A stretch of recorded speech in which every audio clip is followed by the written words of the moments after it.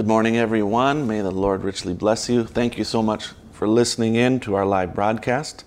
Just want to remind you, you can contact us at jasondemars.com, and you can make any of your questions, prayer requests, or testimonies known to me. We can either address them here on the broadcast, or you can also send them in to me, and I'll respond to you privately, either by email or by text, or we can also through any social media platform that we're working on. You can contact us through that as well. We're continuing on our study of the book of Ephesians, verse by verse. We're on Ephesians part 17, and we're on chapter 5, verse 18, and be not drunk with wine wherein is excess, but be filled with the Spirit. Do not be drunk with wine wherein is excess, but be filled with the Spirit. So being filled with the Spirit is the antithesis of being drunk. Everything that Paul's speaking here before is be under control. Be careful. People will use this verse and say, be drunk in the Spirit. It's not what's being said. When you're drunk with wine, you're out of control. When you're filled with the Spirit, you're under control. That's what he's talking about. Don't be out of control. Being drunk with wine leads to bitterness, wrath, anger, clamor, evil speaking, fornication, uncleanness, covetousness, filthiness, foolish talking, jesting. Those are the things that being drunk leads to. Being filled with the Spirit leads to being under the control of God, which God is not the author of confusion. God is the author of order and truth. The fruit of the Spirit is in all goodness and righteousness and truth. So that's what being filled with the Spirit leads to: goodness, righteousness, truth. It doesn't lead to being out of control, erratic, odd. It leads to being under control. Verse 19, speaking to yourselves in psalms and hymns and spiritual songs, singing and making melody in your heart to the Lord. So now he is turning from what the Christian life should not be. He starts to talk about the last time we looked at it. Don't have fellowship with unfruitful works of darkness. Rebuke them. It's a shame. Redeem the time. Make the most of your time. Walk circumspectly. Be thoughtful. Be careful how you live. Do not be drunk. Don't be out of control. Be under the control of the Spirit. Speaking, and how can we be under the control of the Spirit? How can we be filled with the Spirit? How do we be filled with the Spirit? Speaking to yourselves in psalms and hymns and spiritual songs, singing and making melody in your heart to the Lord. Verse 20, giving thanks always for all things unto God and the Father in the name of our Lord Jesus Christ. How do you be filled with the Spirit? Singing worship unto the Lord, speaking to one another with psalms, hymns, spiritual songs. This is, again, now the antithesis of filthiness, foolish talking, jesting.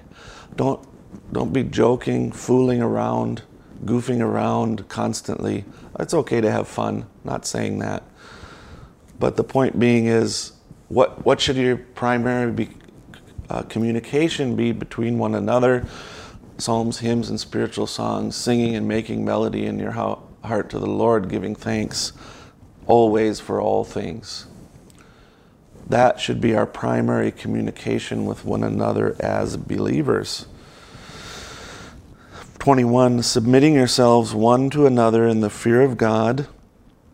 Submitting yourselves one to another in the fear of God. Again, I don't think he's departing from his thought of being filled with the Spirit. We submit to each other. We respect each other's leadership. We submit to one another. We don't try to manipulate and control one another using emotions, using fear. Submit to one another. He doesn't say anything about pastors and preachers and teachers being exempted from this. As we're being filled with the Spirit, being led by the Spirit, speaking to each other in psalms, hymns, and spiritual songs, we submit to one another. Why? We do it in the fear of God, in the reverence of God. Why? Because the people that you're around are made in the image and likeness of God. They're the children of light as well. You should honor and reverence one another in all these things. Next verse 22, wives, submit yourselves unto your own husbands as unto the Lord. It starts with submit to one another. Husbands, submit to wives. Wives, submit to husbands. Brothers in Christ, submit to brothers in Christ. Brothers in Christ, submit to sisters in Christ. Pastors, submit to believers. Believers, submit to pastors. Yes, there's leadership positions. Yes, we understand that. That's not an issue at all. The point being is, even our leadership is under submission. It's seeing the heart of other people, loving people, caring for people. It's nurturing and building people up. Wives, submit yourselves unto your own husbands as unto the Lord. So here it's saying wives are to be under the submission of their husbands.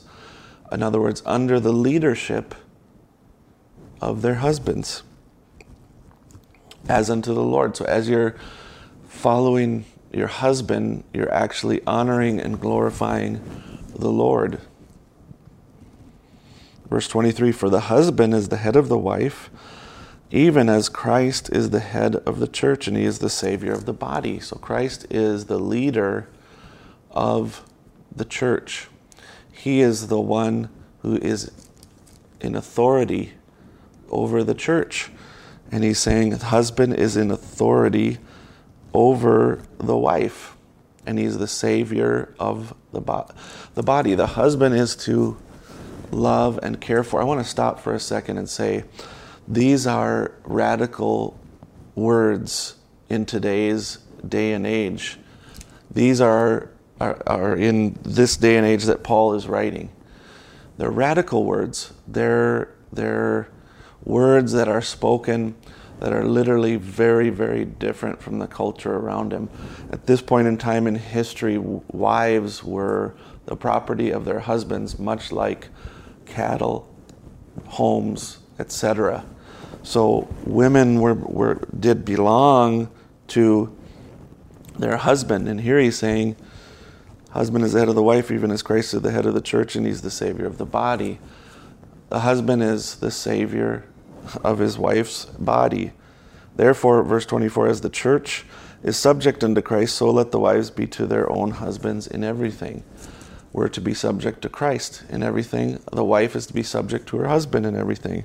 This is the radical departure. Verse 25, husbands, love your wives, even as Christ also loved the church and gave himself for it. The husband is to give himself for the life of his wife, to live in service to his wife, to care for her, to take care of her, to bless her. We're going to talk more about this next time. I want to get into more detail about it, but the husband is to love his wife as Christ loved the church. How much did Christ love you? Fully, wholly, completely, without reservation, without taking anything away. Christ loved you, and not only loved you to the point where he gave his body to be a sacrifice for you. We'll pick up more next time we talk about this. Any questions, prayer requests, or testimonies, please let me know. You can contact me at jasondemars.com. May the Lord richly bless you.